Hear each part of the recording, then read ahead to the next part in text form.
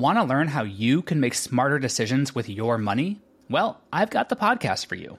I'm Sean Piles, and I host NerdWallet's Smart Money Podcast. Our show features our team of nerds, personal finance experts in credit cards, banking, investing, and more.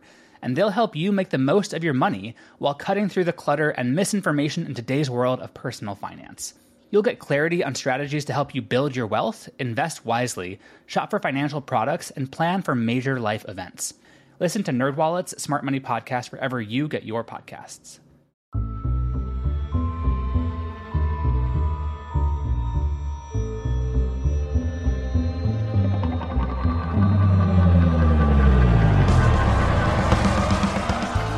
This is The Movies That Made Me, with your hosts, Josh Olson and Joe Dante.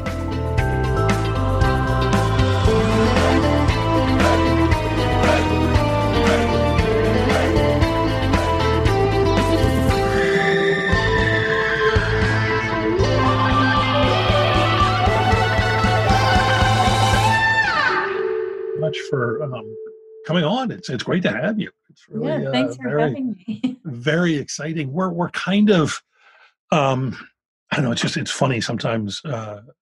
Your response was pretty immediate and great, but kind of a lot of folks I think get I don't know if intimidated is the word, but what we're trying to do is sort of get people away from the notion that there's a correct way to think about movies and talk about them, and that the important thing is, how they relate to you and how you kind of process them into your own vision. So I think sometimes people get the sense that we're going to be sitting here, well, you didn't say the right thing about Citizen Kane. So I'm not even that. It is a little bit intimidating, I got to admit, because some people are really 100% wealth of knowledge, encyclopedia memory and details, and some of us we're doing our own things. And Exactly. Yeah, no, I think I spent the first half of my career trying to learn all that stuff, and now I'm spending the second half trying to sort of forget it all, because it's this art form that affects everybody, and you should be able to talk about it however you please. So we were very, very excited to have you on, because you're forgive my use of this word, you're a really interesting filmmaker. Thanks. If I can, why don't we'll jump in. We're with Catherine Hardwicke, who's the director of 13, Lords of Dogtown, which is a movie I especially love, and I've got friends who are sort of tapped into that world. That movie is their. I don't even know what to compare it to, but it's such a special film. Well, thank you for having me. This is exciting. Awesome. And you had a really interesting. I want to leave it to you to describe. You sort of came up with a theme for the films you wanted to talk about. Do you want to try? And I don't want to do a disservice to you by trying to describe it. So. Well, my theme was kind of raw films, like really raw, immersive films, like real people, real stories. And, that's kind of what inspired me to make my first film, 13 and Lords of Dogtown, just really make it as real and feel like you're really there. Right. Yeah. Which both those films do beautifully, for worlds that, I guess just by knowing people in the world you get into in Dogtown, I guess I can say I have some familiarity with that. But as you may notice, and I probably intuited, I was never a 13-year-old girl, and that movie really is so immersive. It's just lovely. It's an amazing, an incredible job of kind of translating that for those of us who will never be that. Thank you. I think well, should we dive in and just? Yeah, sure. Do you want to start with one and yeah. let me know one? Well, my first one was like Heat and Sunlight, and this is a film that was at the Sundance Film Festival in I guess '87, and it's by Rob Wilson. And I thought it was. I'd never seen a film like that. I was at the festival. It wasn't even called Sundance at the time. I think it was USA Film. I don't know what it was. Right. Oh my God, that's right. Yeah. So it was my first trip to a film festival. I had just gotten here, and I just walked into that film. It ended up winning, I believe, and it's all in black and white, and it is so raw and so personal. I'd never seen anything like it. I never knew that films could exist like that because I grew up in South Texas, didn't know much about films. And then I remember the director spoke afterwards and he explained it, that he had, he's in it, he stars in it. It's about the breakup of a relationship, but he had cast the lead actress and then they rehearsed only the scenes that are not in the movie. Everything, they rehearsed their relationship leading up the breakup. And then you mean they wrote, he actually wrote scenes for them to do that weren't in the film? Yes, they created, they improv, they wrote all these scenes that were like the story of their relationship. And then on the day, they filmed the scenes that are in the script for the first time. So they had built a fake relationship, and then they filmed the breakup like live with 2 cameras and stuff. So it was 2 or 3 cameras. So it was very explosive. And I just never heard of anything like this. It exploded my mind too. That's wild. That's like the I mean, obviously I'm familiar with Mike Leigh's process, which, I adore and it's fascinating to watch, but I've never heard of anybody doing that. Yeah, and it's so cool. And so you see him in there experiencing it live, and it felt like you were really watching something for the first time because you were. Yeah. I was Wow. like, oh my God, this is crazy. And so fascinating. And the idea that you could take a real person and, craft something. So that really expanded my idea, about filmmaking and what I could do, and was super inspiring, And I think some of the other ones on my list. Should I just keep going, or what? Yeah. No, I mean, we'll kind of go one at a time. Like, I have not seen this film, and just that alone, it immediately got 100 times more interesting than. It's all black and white. It's all just super intense. Yeah. You just feel like you're right there in this. Who's Afraid of Virginia Woolf almost kind of. Oh, sure. Yeah. Fight. And does it just track the dissolution of the relationship? Is that the film is?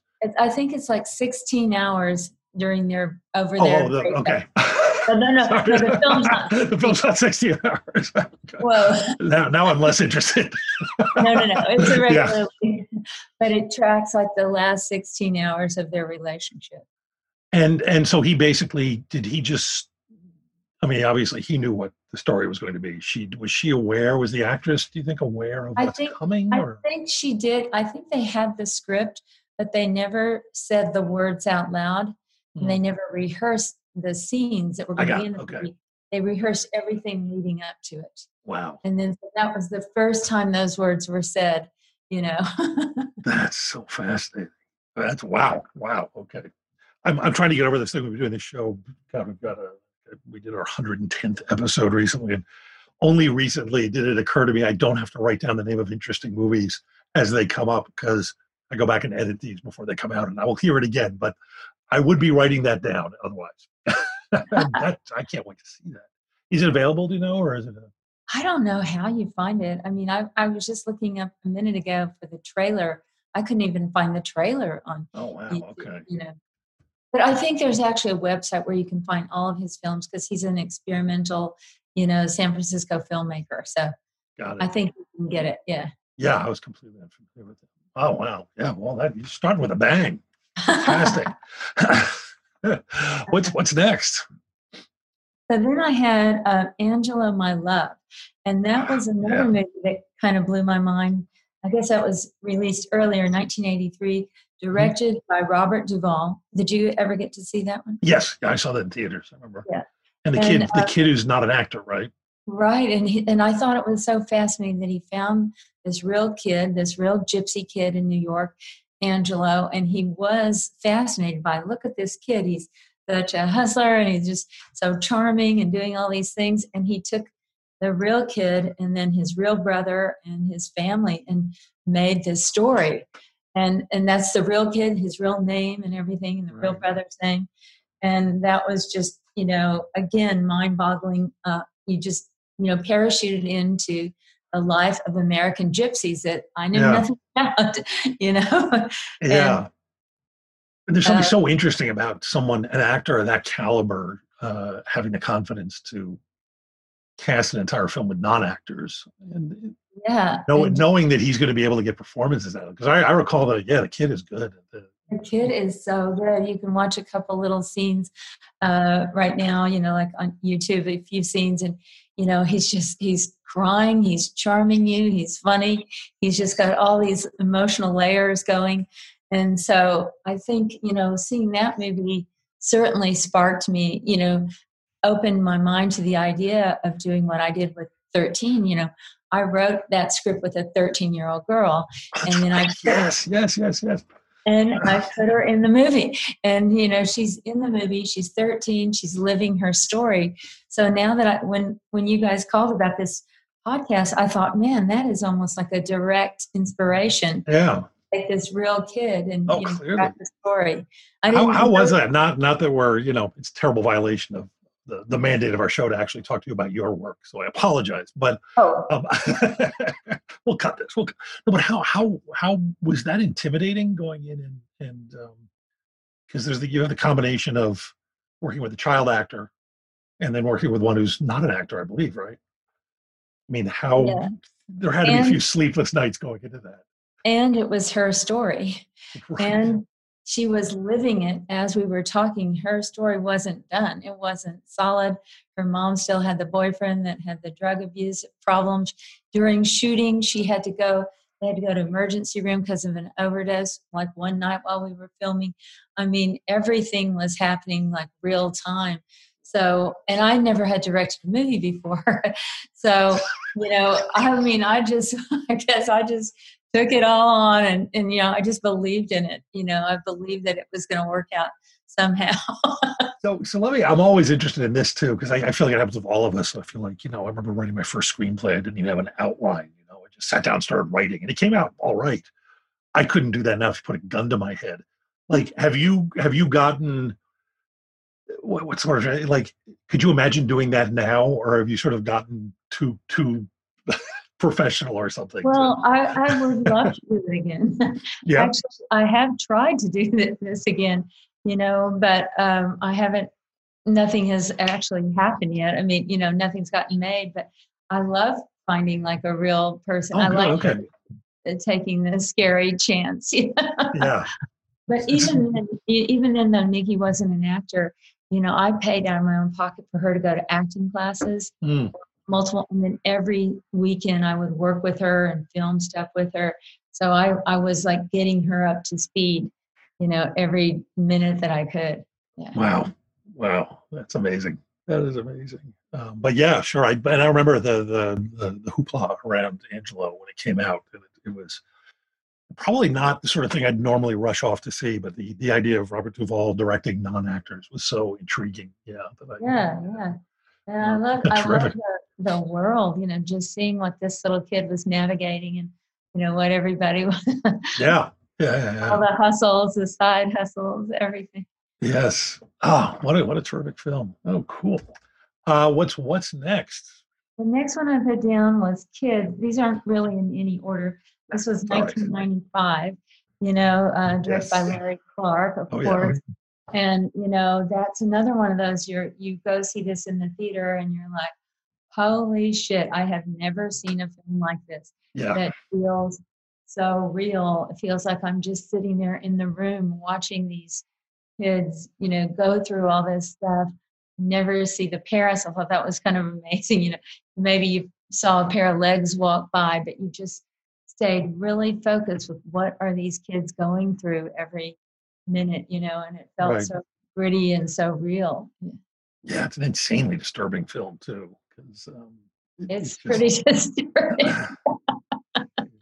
I feel like, I guess I was older than those kids. I didn't feel like by a huge amount, but I just felt this incredible disconnect between my childhood and theirs watching that film. Yeah, where did you grow up? Philadelphia. Yeah. So, yeah. I mean, we had all that stuff. It just seemed that sort of the sex and drugs and kind of just absolute sense of rootlessness had just exploded. And I mean, obviously it's a movie, and obviously they're trying to kind of scandalize you a bit. But holy cow, yeah, that movie's incredibly effective. It is. And the decision to not see the parents at all and not see the parents, making any efforts or any Right. lifelines or anything, that was intense. It worked for Peanuts. Remember the Charles Schultz comic strip? Yes, you never saw the. No, yeah, of course. You just hear the teacher's voice in the cartoons going, wow, wow, wow, wow. Yeah. At first, I thought you were saying, and I'll work for peanuts. Oh, they'll work. Yes, no. And where I know, because who came out of that? It was like Chloe Sevigny and Rosario Dawson. Yeah. So good. Yeah. And were they actors at that point, or did he find them in? I think that Rosario was sort of discovered. She was definitely discovered by that point. Yeah. So I'm not sure, but I know some of the characters were not actors. They're more, fill in like the group kids and things, which actually, that's one little lesson I did on Lords of Dogtown, that I would fill in all the background skaters with real skaters, so we had the scactors, the skating actors. But they kept it more real and grounded, and they just didn't give a shit. They would tell you when it was bullshit or whatever. Right. Oh, wow. Yeah, that's, God, that just sounds terrifying to me. There's just something about, I don't know, the idea of walking into a room where everybody's a professional and knows what they're doing, and I don't have to worry about it, that I like, but that just seems. Oh, that's a good point. And, somebody could just give you something so raw and so unexpected, like, that's in a weird way. That's very exciting to me, like not really knowing quite what's going to come out, And some, obviously some very professional actors are like that too. They get so deep in, like, honestly, Heath Ledger was like that. On Lords of Dogtown, I did not know what he was going to do sometimes. And sometimes he did some very dangerous things. He climbs up on the roof, of a building of the skate shop, and we thought he was going to fall over. He pulls a board out and hits somebody with, and I'm like, all the time, like, wow, where is he going with this? You're like on the edge of your seat. Yeah. Well, yeah, sure. That's he was something. Am I supposed to not say anything about my own movies? No, go ahead. I'm kidding. You can talk about it. Yeah, no, there's no judge sitting around, dinging us by all. I mean, the idea is we want to sort of see you've done an amazing job of it. I mean, I'm seeing it already. You want to see sort of a connection between, these films that have inspired you in your own work and how they made you think about it. So yeah, please. Because as I'm thinking, as you had to do this great exercise, now I am seeing, oh yeah, that connected to that. I like, I see the connections more. So thank you. Oh, wonderful. Yeah, no, look, that's the dream. That's what we're trying to go for. So I'm thrilled. But yeah, I seem to remember, I've got a friend of mine was sort of a skateboard god way back in the day. And I know he knows a lot of people who were, had small parts in that film.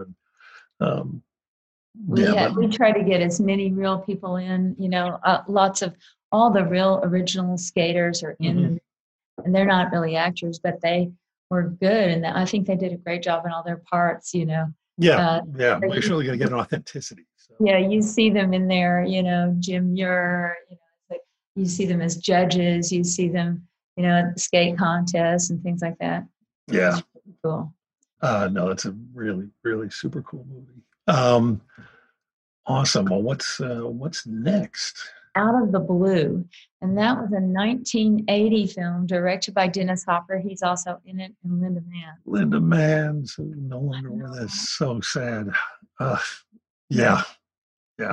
Did you ever get to see that movie? Oh God, yeah. Yes, yeah. It's amazing. And she's so. God, what was? I mean, you never worked with her. I mean, she only did. I never worked with her. No. She had such, she was I guess at the very least, she was a solid actress, but she had such an amazing presence that she just sort of owned every scene she was in this kind of really fascinating way. And her whole punk rock obsession, her father, and Dennis Hopper was so great. She and Dennis Hopper were so great together.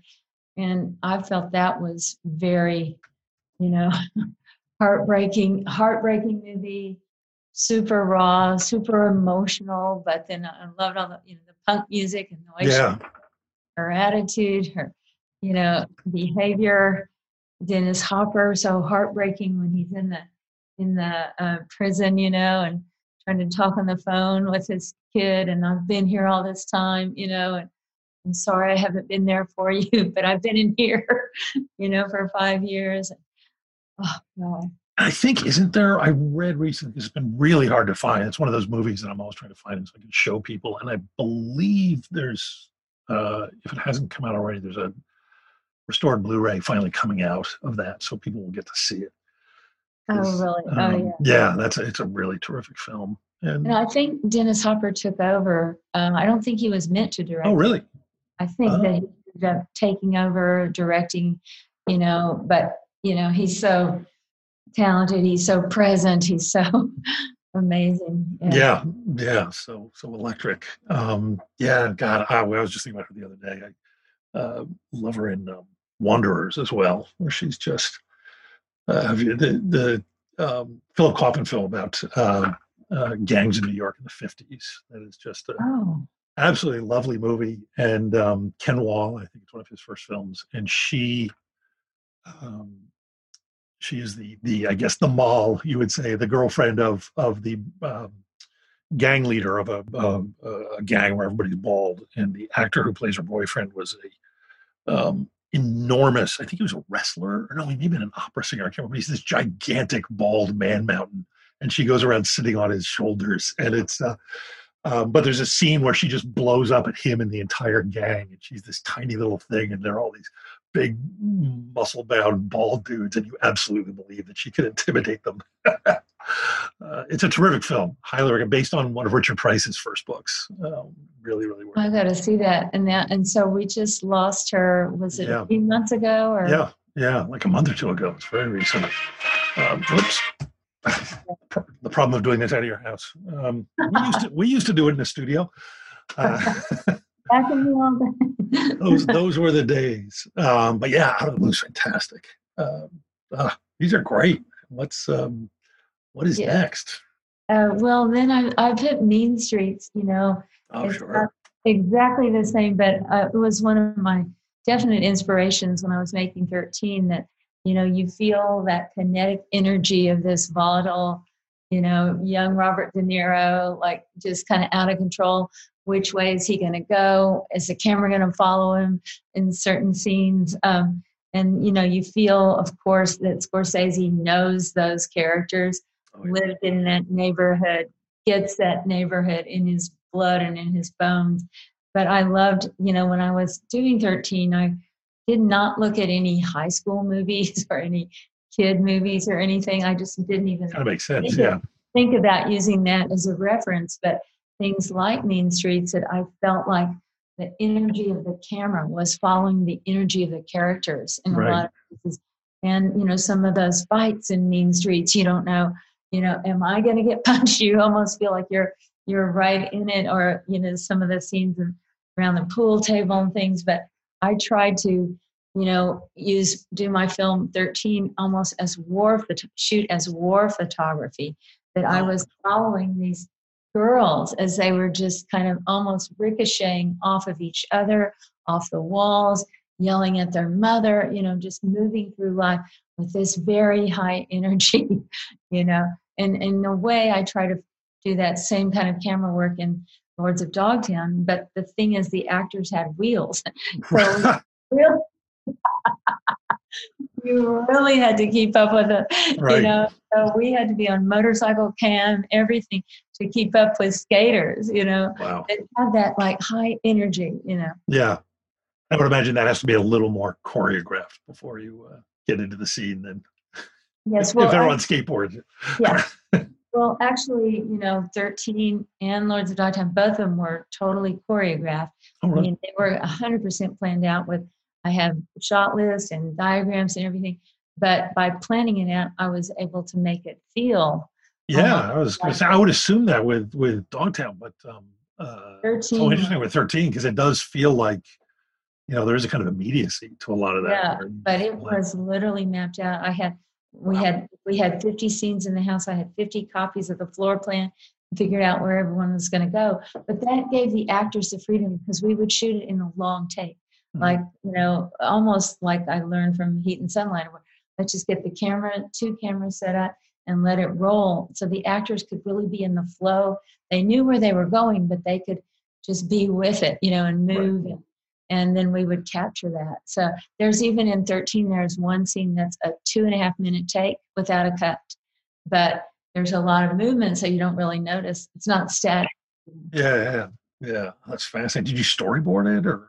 Well, I didn't storyboard because my whole idea was movement. And so in storyboards, I would have had to have like a zillion storyboards for each shot. So what I did was a diagram, I used to be an architect. So I would diagram, like, we're going to go here, we're going to move here, we're going to move here, and here's how the camera's going to follow. And then I would go to the house in advance and like kind of feng shui the furniture so that where it would work. Like I'd act it all out myself. Okay, she could run in here, run past this. So I kind of made my own little paths and everything. Oh my God, I love it. That's so funny. I have to go back and take another look at it because it is not a film I think of. I mean, when you describe that, it makes perfect sense. It's one of those movies I feel like, it was shot by letting the actors loose, and then, the DP is told to just follow the action, almost documentary style, because it does not. And that's what I wanted it to be. Yeah, it doesn't scream design, which is great. I mean, that's. But the thing was, if I had done that, obviously, we only had like the 18 days to shoot, and the kids were only available for certain hours because they're underage. You'd be insane not to do it that way. I'm sure it would have been chaos if I would have done that. But we'll just find the movie. Oh, that's fantastic. But this was very planned out that way. I could actually make my shoot days and everything. Yeah. Oh, wow. Oh, that's amazing. That is amazing.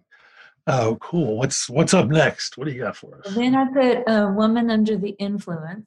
Cassavetes, yes. John Cassavetes, Gina Rowlands, of course, and I feel like you guys probably know more details than me about this, but the fact that he's working with his wife and with an ensemble of people that he knows and trusts, what I do know, I think if there was a certain amount of improv and workshopping, that it really felt kind of like what I was talking about. It felt almost spontaneous and very alive and crackling with that energy and very, very personal. I mean, Gina is amazing actor. So you just kind of feel emotionally all these things that she's going through. It's a weird. I tried a couple times. I sort of jump into Cassavetes because I know I should, and I find that she always knocks me out. I recently saw Husbands for the first time, and I have friends who will probably disown me for saying this. I was just utterly bored. There's something about when he gets into sort of the interior lives of men where I find the men he's dealing with to be so repellent. But she is such an amazing actress and character, and obviously his feelings for her are so strong that he gives her these, amazing parts. I mean, I love. Oh my God, I'm blanking the one with her and the kid where she's the hit woman. Oh, okay, yeah. But yeah, I mean, and I know their process was very improvisational and very raw, and sometimes it works for me, sometimes it doesn't. I love that film. I saw that. I think that was the first one I saw, and that may be why I was kind of disappointed in his others. Yeah. And well, I think we're gonna get hate mail for me saying all of this. It's terrible, but. But like Gina, I mean, she's such like that character, the woman under the influence. She's so radiant and just like you just love her, and she's so magical. Yeah. But she's crazy too. Yeah. Yes. Yeah. Just keeps like walking that edge, and you're always on edge just for her. There's this tension there too, I think. Yeah, for sure. Cool. That's a fun one. Yeah, absolutely. Want to learn how you can make smarter decisions with your money? Well, I've got the podcast for you. I'm Sean Piles, and I host NerdWallet's Smart Money Podcast. On our show, we help listeners like you make the most of your finances. I sit down with NerdWallet's team of nerds, personal finance experts in credit cards, banking, investing, and more. We answer your real-world money questions and break down the latest personal finance news. The nerds will give you the clarity you need by cutting through the clutter and misinformation in today's world of personal finance. We don't promote get-rich-quick schemes or hype unrealistic side hustles. Instead, we offer practical knowledge that you can apply in your everyday life. You'll learn about strategies to help you build your wealth, invest wisely, shop for financial products, and plan for major life events. And you'll walk away with the confidence you need to ensure that your money is always working as hard as you are. So turn to the nerds to answer your real-world money questions and get insights that can help you make the smartest financial decisions for your life. Listen to NerdWallet's Smart Money Podcast wherever you get your podcasts. What's next?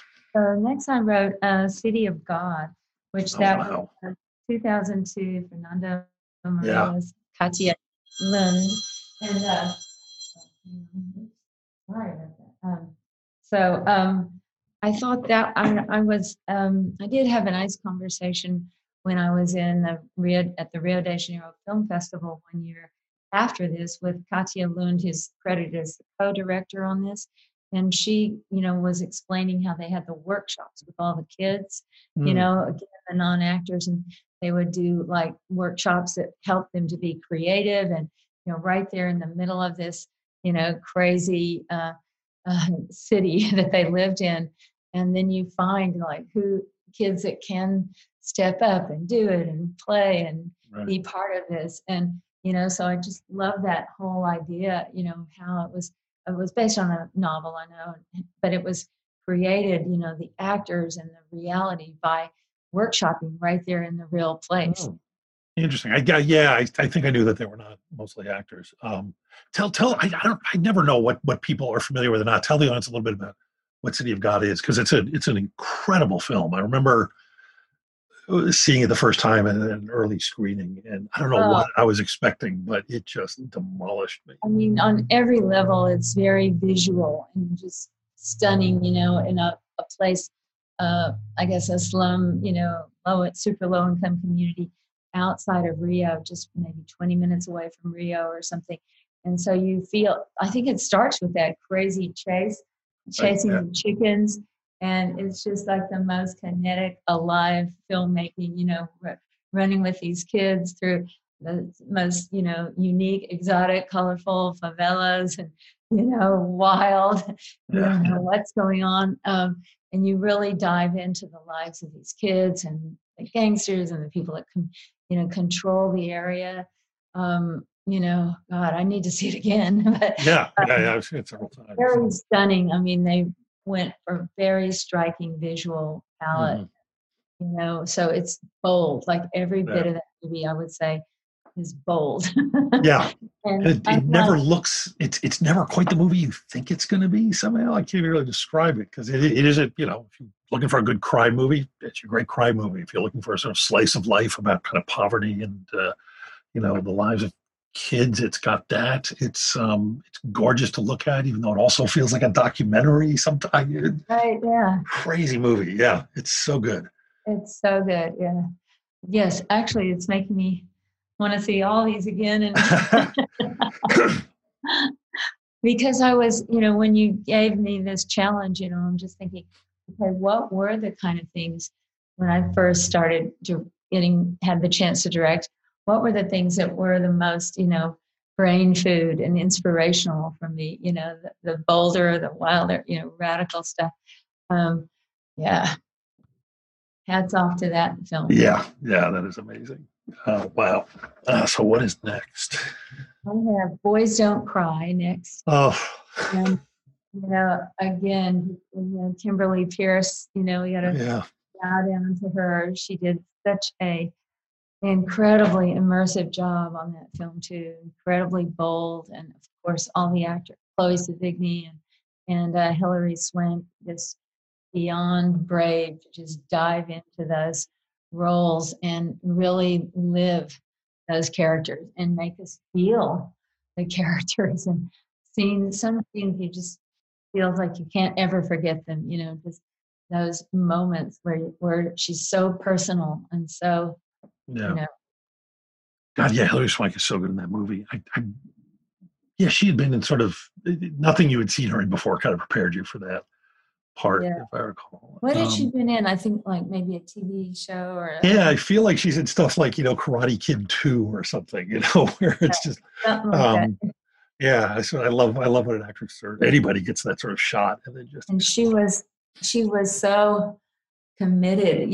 Hillary, of course, she won the Academy Award for it, and Yeah, 100% deserving it because she just went for it boldly and, took, of course, that character takes all the insults and all the negativity and all the toxicity is thrown at her and trying to survive, and think about that. That was 1999. Of course, all these kinds of issues we're dealing with it, every day, the last 20 years, trying to help people. Now there's a lot more support for yeah. people that are going through these kind Well, of here, struggles. I think there was a screening like a year or two ago, and Kimberly Pierce took some heat from the audience for not casting, a trans actor in the part, and which But is what in the screening recently? recently, yeah. Which I don't, I mean, I'm aware of the fact that I don't get to have that much of an opinion on this, but it just seemed to me that this is 20 years ago. We're starting to open the door. The fact that we're now at a place where people are aware enough that if you made Boys Don't Cry today, you wouldn't cast a woman in that part, or you'd cast a trans actor. But it just seemed to me that this is a film that helped get us to that place. Yes, it was so groundbreaking. It was Yeah, so bold that she actually did it, and all that, and that's a tough thing, which people are always struggling with this. Okay, if we don't cast Scarlett Johansson or whoever it is, the movie won't get made. right. But then, if you don't cast a trans actor, then, so it's tough. You want to tell stories that, that people relate to with a beautiful, wonderful actor. You want every person to have more opportunities. We want to open up the opportunities so that your parents would pay for you to go to acting school, or they would fly out, if you're a trans kid, that they would fly out here and take you to pilot season, but they're not going to do that if there's not opportunities, Right. And help and support for people. So, it's all these kind of chicken and egg, and Yeah. But it's the part where we sort of retroactively apply that to older films where I get uncomfortable just because I'm absolutely certain that the generation that comes after us will look back at us and go, what terrible people they were. And it's like, that's actually a sign of progress, I think. but for, was it 1999? I mean, that film was incredibly groundbreaking. And, oh my God, it was, yeah, it really shook the world, I think, to see yeah, that. yeah. Most people had never had a glimpse into the humanity of a person that was going through that, and she really helped you feel and love and care about this person. Yeah. Yeah, no, she's absolutely amazing in that film. And Wayne Chilson, she won for $1 Million Baby too, I think, didn't she? That Yeah, I I just mean, feel like there's a weird thing. I'm going to spoil two movies. I apologize, but this is sort of I wonder if she grapples with that every time she does a movie where somebody beats her to death, she gets an Oscar. It just seems that would be. I think I would kind of avoid. I don't know. It's just very grim. that's pretty grim. Yeah, sorry. Oh, grim. My brain went there. I can't help it. I'm terribly sorry, Deborah. But I guess, going through the highest level, the highest stakes, that's cathartic for us, for the audience, the actor. Yeah.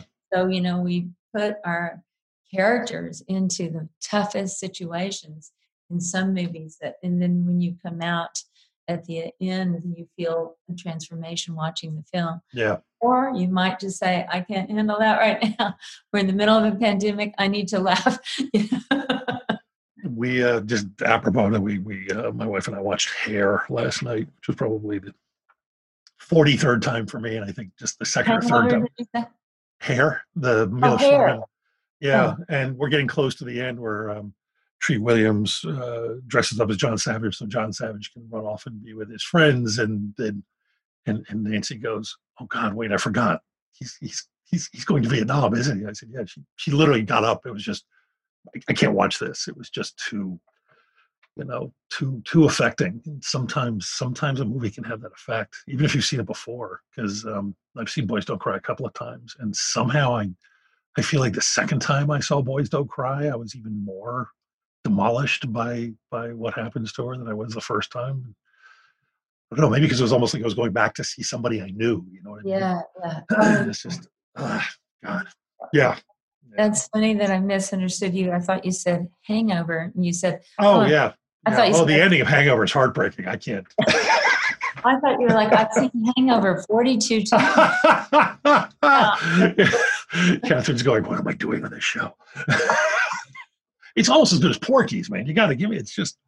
Has anyone ever had like Porky's on their list? Oh well, we've done some amazing. We had a guest a couple of weeks ago who did 10 empirically bad movies that he loves.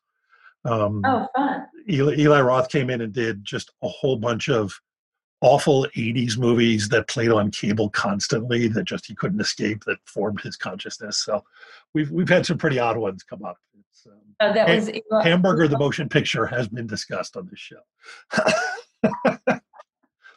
I gotta check that one out. I love Eli. My cat wanted to say hi. I was going to say, who is that? This is called Prix, as in Grand Prix, and Ah. that was his name at the shelter because he was always racing around. Yeah. Oh, wonderful. Hi, Pre. So Beautiful cat. he wanted to join in the comp. He said I didn't. He's kind of mad because there's really no cats in any of my movies. Minimal cat movies. Yeah. Yeah, well, directing kids is bad enough. You don't want to go near. I've tried, like, only in one movie in Red Riding Hood we had a cat, and it was like I thought it can't be that bad. It just has to sit on a lap. Oh, it was a disaster.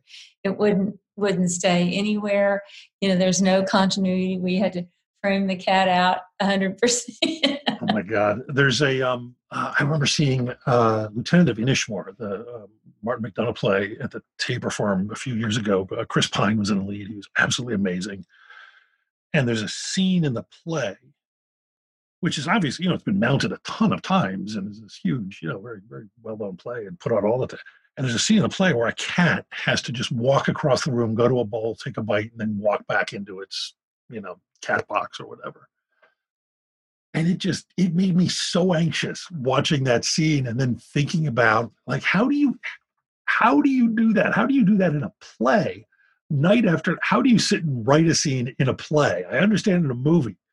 How do you write a scene in a play where a cat has to do anything every single night? And the cat did it? Cat did it. Yeah, it was fine. Yeah, I mean, even the dog training, like on Twilight, we had the dog. Sure, yeah.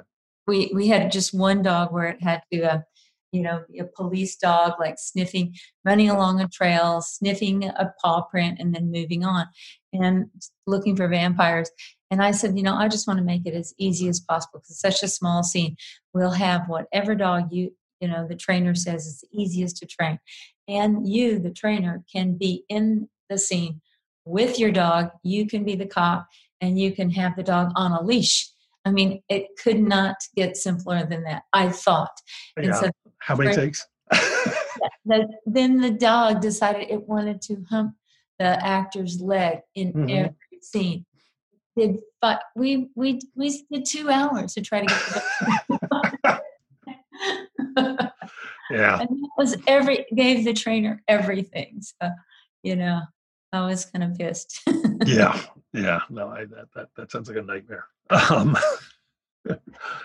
But then I did one movie in Italy where I just kind of got so used to, it was a nativity story. I got so used to having animals. I said, well, if there's not an animal on a scene, I'm just going to add an animal. Let's just have more. Let's have snakes. Let's have really. Yeah, we had a snake. We had a scene. It's a biblical story where you walk through a market and you have the snake charmer guys, and we shot that in Morocco. Morocco is famous for having snake charmers, and people that work with snakes. So we had the cobra snake, and in the middle of the take, the cobra bit the trainer. And so everybody freaked out. We had to leave. We moved to another set, and then I saw the crazy Canadian animal rights. The person that watches the animals, make sure you don't harm any animals, right? And I said, what's going on? Is the guy okay? He goes, I don't know about the man, but the snake is just fine. Well, not his job, man. Right. I'm just here for the snakes. That's amazing. Oh my God.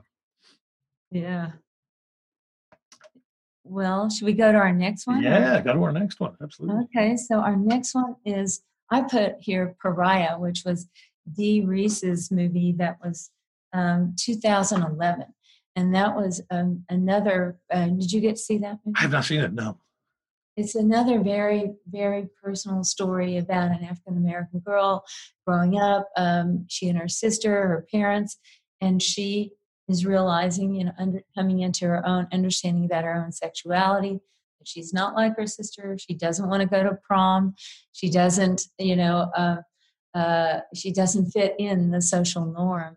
And so it's that, very personal, like take us into a character that's an outsider that we don't know and help us feel what she's feeling. And, another beautiful, super personal, intimate story. Yeah. I don't know it. I'm not.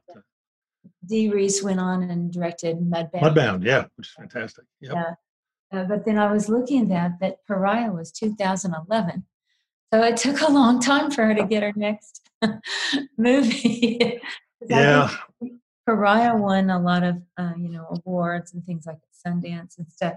But, finding a way to make a very personal, intense movie that doesn't fit into the norm. Yeah. It is not easy to get it made. Yes. But it's much easier if you're a Black woman. Yeah, she's impressive. I really enjoyed Mudbound. She's so good, yeah. But I think it's just showing, as you look at some of these very raw, like beautiful projects, that there wasn't that long of a list for me, because it is hard to make these very intimate projects based on a real person. I mean, there are more, of course, but yeah, there aren't studios pounding down doors to make these. No, in fact, when we had 13, we went around and, everybody turned it down. Said, no, we won't make it. Who's going to go see a movie about a 13-year-old girl that's, rated R because she's going through real stuff. She's cutting, she's drinking, and that doesn't fit any of our demographics or our algorithms or anything. But then you're also dealing with people. It boggles my mind. What was it? Every time there's like a Sex and the City comes out, which is not a small intimate film telling and it does $300 trillion because just yeah, exactly. And it just feels like there's people in the studios going, well, we didn't realize that audience was there, and it's like, yeah, but then you what are you thinking? And you say to them on another film, so that if we market this right, we can find that audience again. Yeah. And they'll sometimes tell you that's a fluke. That was because it was based on this book or da-da-da-da. Yeah. And they'll always have an excuse why that only worked in this case. Yeah. Yeah. It's so bonkers. It does make you wonder if there's other factors at play in those decisions.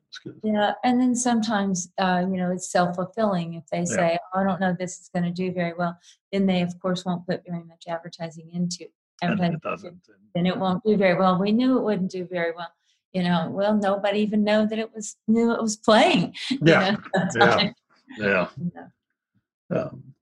It is we're a frustrating business. Yeah, trying to change things now, I think. So. Yes. Yeah. I mean, I like to, it's easy to sit on the outside. It seems like, from my perspective, it seems like there are kind of jobs are opening up, that there are more kind of women and minorities and people who don't normally get to tell their stories on film seem to be getting. I mean, I obviously there are more, but it doesn't quite feel like a tidal wave yet. Right. But I mean, I feel like, the tide has turned. We are seeing a revolution in some ways. So that's pretty exciting. I mean, lots of, a long way to go. We had, like at the Emmys, we had no Latino actors nominated. for not even one, nomination. So that shows another area that needs a lot of help and a lot of work. Yeah. And I just, if the kind of socio-political argument doesn't get you, for me, it's just like, aren't you tired of the same stories?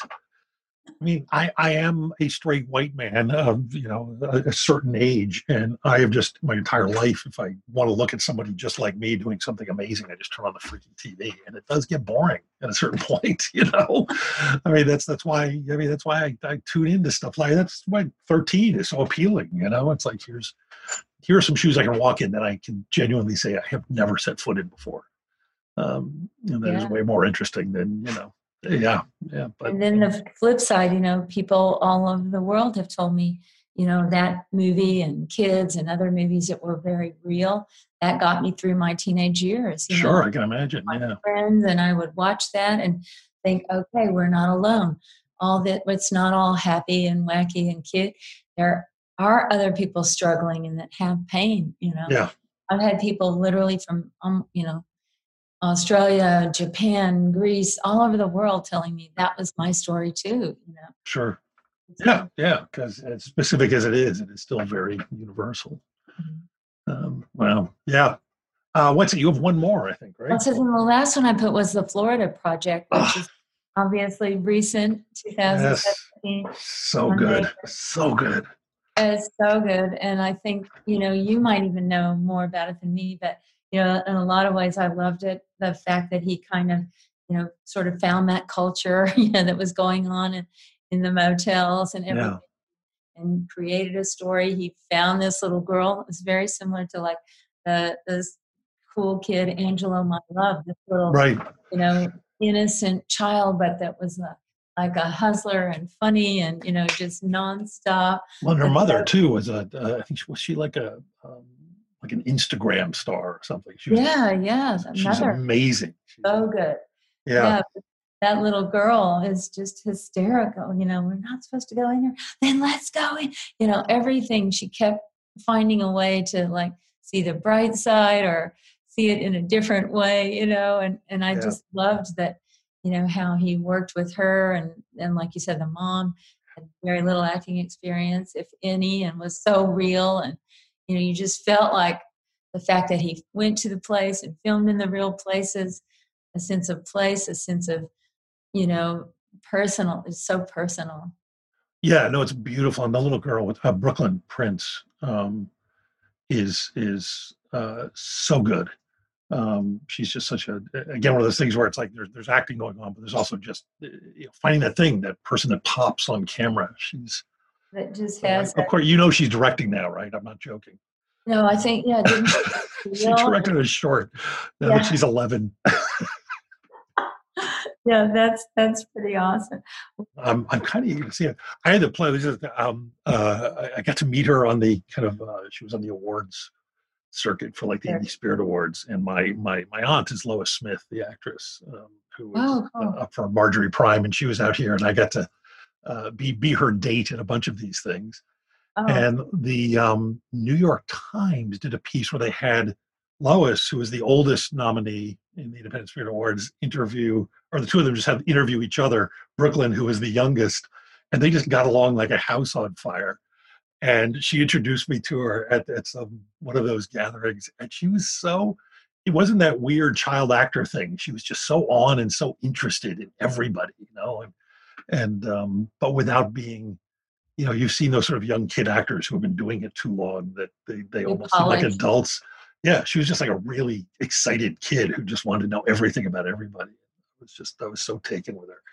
Like, I gotta write something for this kid.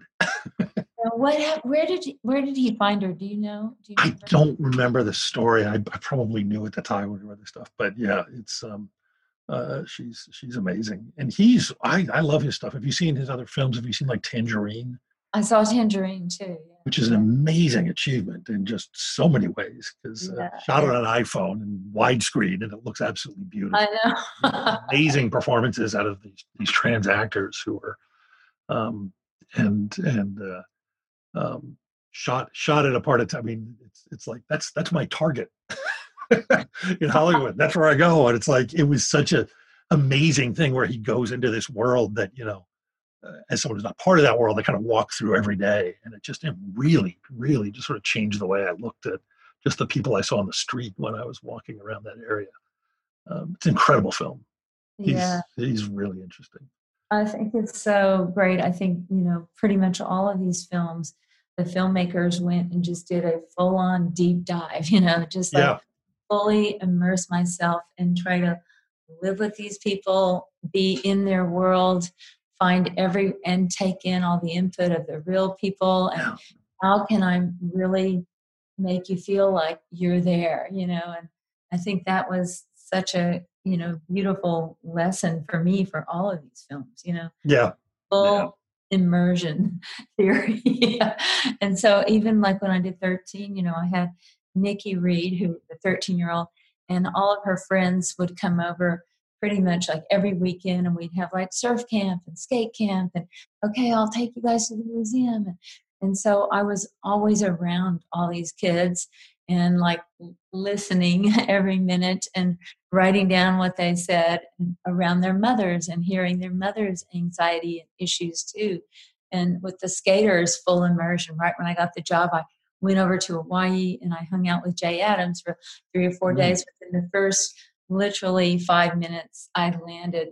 Maybe half an hour, I was committing a misdemeanor. He's just like, he does not think inside the law, mostly. Is the statute of limitations up? Can you tell us what you did? Or? Yeah, the 2 things, they weren't so bad, but, one of them, like I said, can I come over there? I'm going to make this movie and I really want to meet you and hang out with you.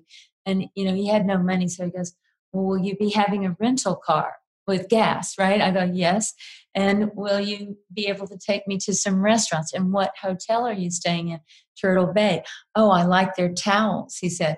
So I'm like, oh boy, what am I getting into? So but the first minute he said, on the way, when I picked him up, I just came from the airport, I had the rental car. He goes, okay, let's stop here at this house, pull up to the gate. And he goes, stand over here by the fence. He jumped over the fence. He pulled like all these beautiful mangoes off a tree and started handing me all the mangoes. And he goes, these are like $2 each in the store. And then the guy was home and he didn't know. He goes, okay, hit the gas. Let's go. Wow. And then we go, of course, he goes, I'd like to go to the hotel and watch some movies, I'm like, fine. So I see that he has an empty duffel bag, right?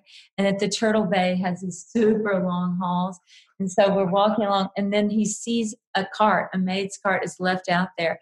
And he just goes right up, unzips the bag, fills it up with all the towels and just keeps walking down the hall. Wow. Oh my God. That's like. Any other crimes you'd like to confess to while we're here?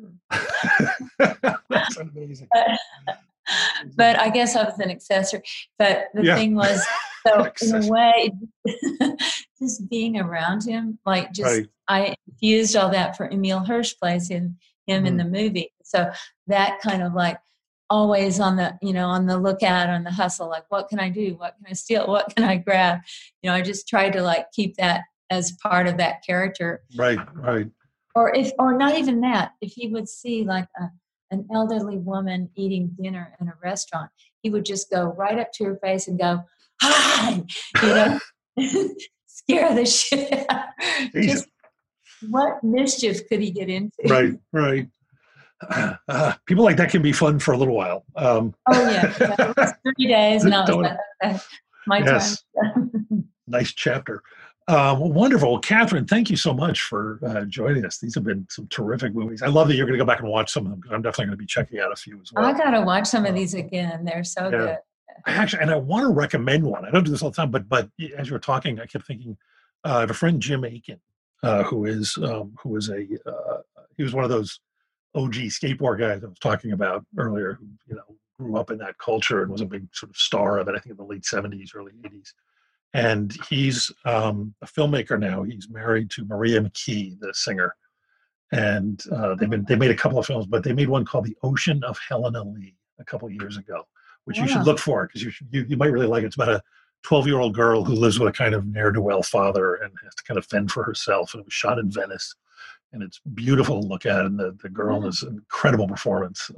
Definitely worth checking out. And I've got to say, I've never heard of that. So thank you. no, it's great. It's great. I think you'll love it. And because his wife is Maria McKee, who's a great singer, it has phenomenal music as well. So as well as a great performance by her. But worth looking for. It's streaming. I think it's probably on Prime or something. But definitely worth checking out. That's so cool. Thank you. Yeah, but thank you so much. Thanks for taking a break from quarantine. Okay, well, hope you have fun, and thank you for doing this. This was amazing. Oh, awesome. Thanks so much. Take care. Okay.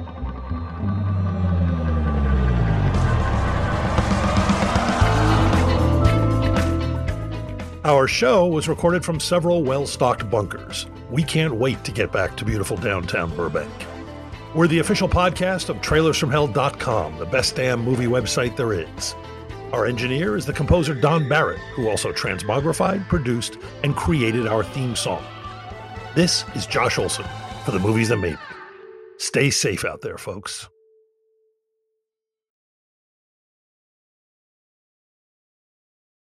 As a longtime foreign correspondent, I've worked in lots of places, but nowhere as important to the world as China. I'm Jane Perlez, former Beijing bureau chief for the New York Times. Join me on my new podcast, Face Off, U.S. versus China, where I'll take you behind the scenes in the tumultuous U.S.-China relationship. Find Face Off wherever you get your podcasts.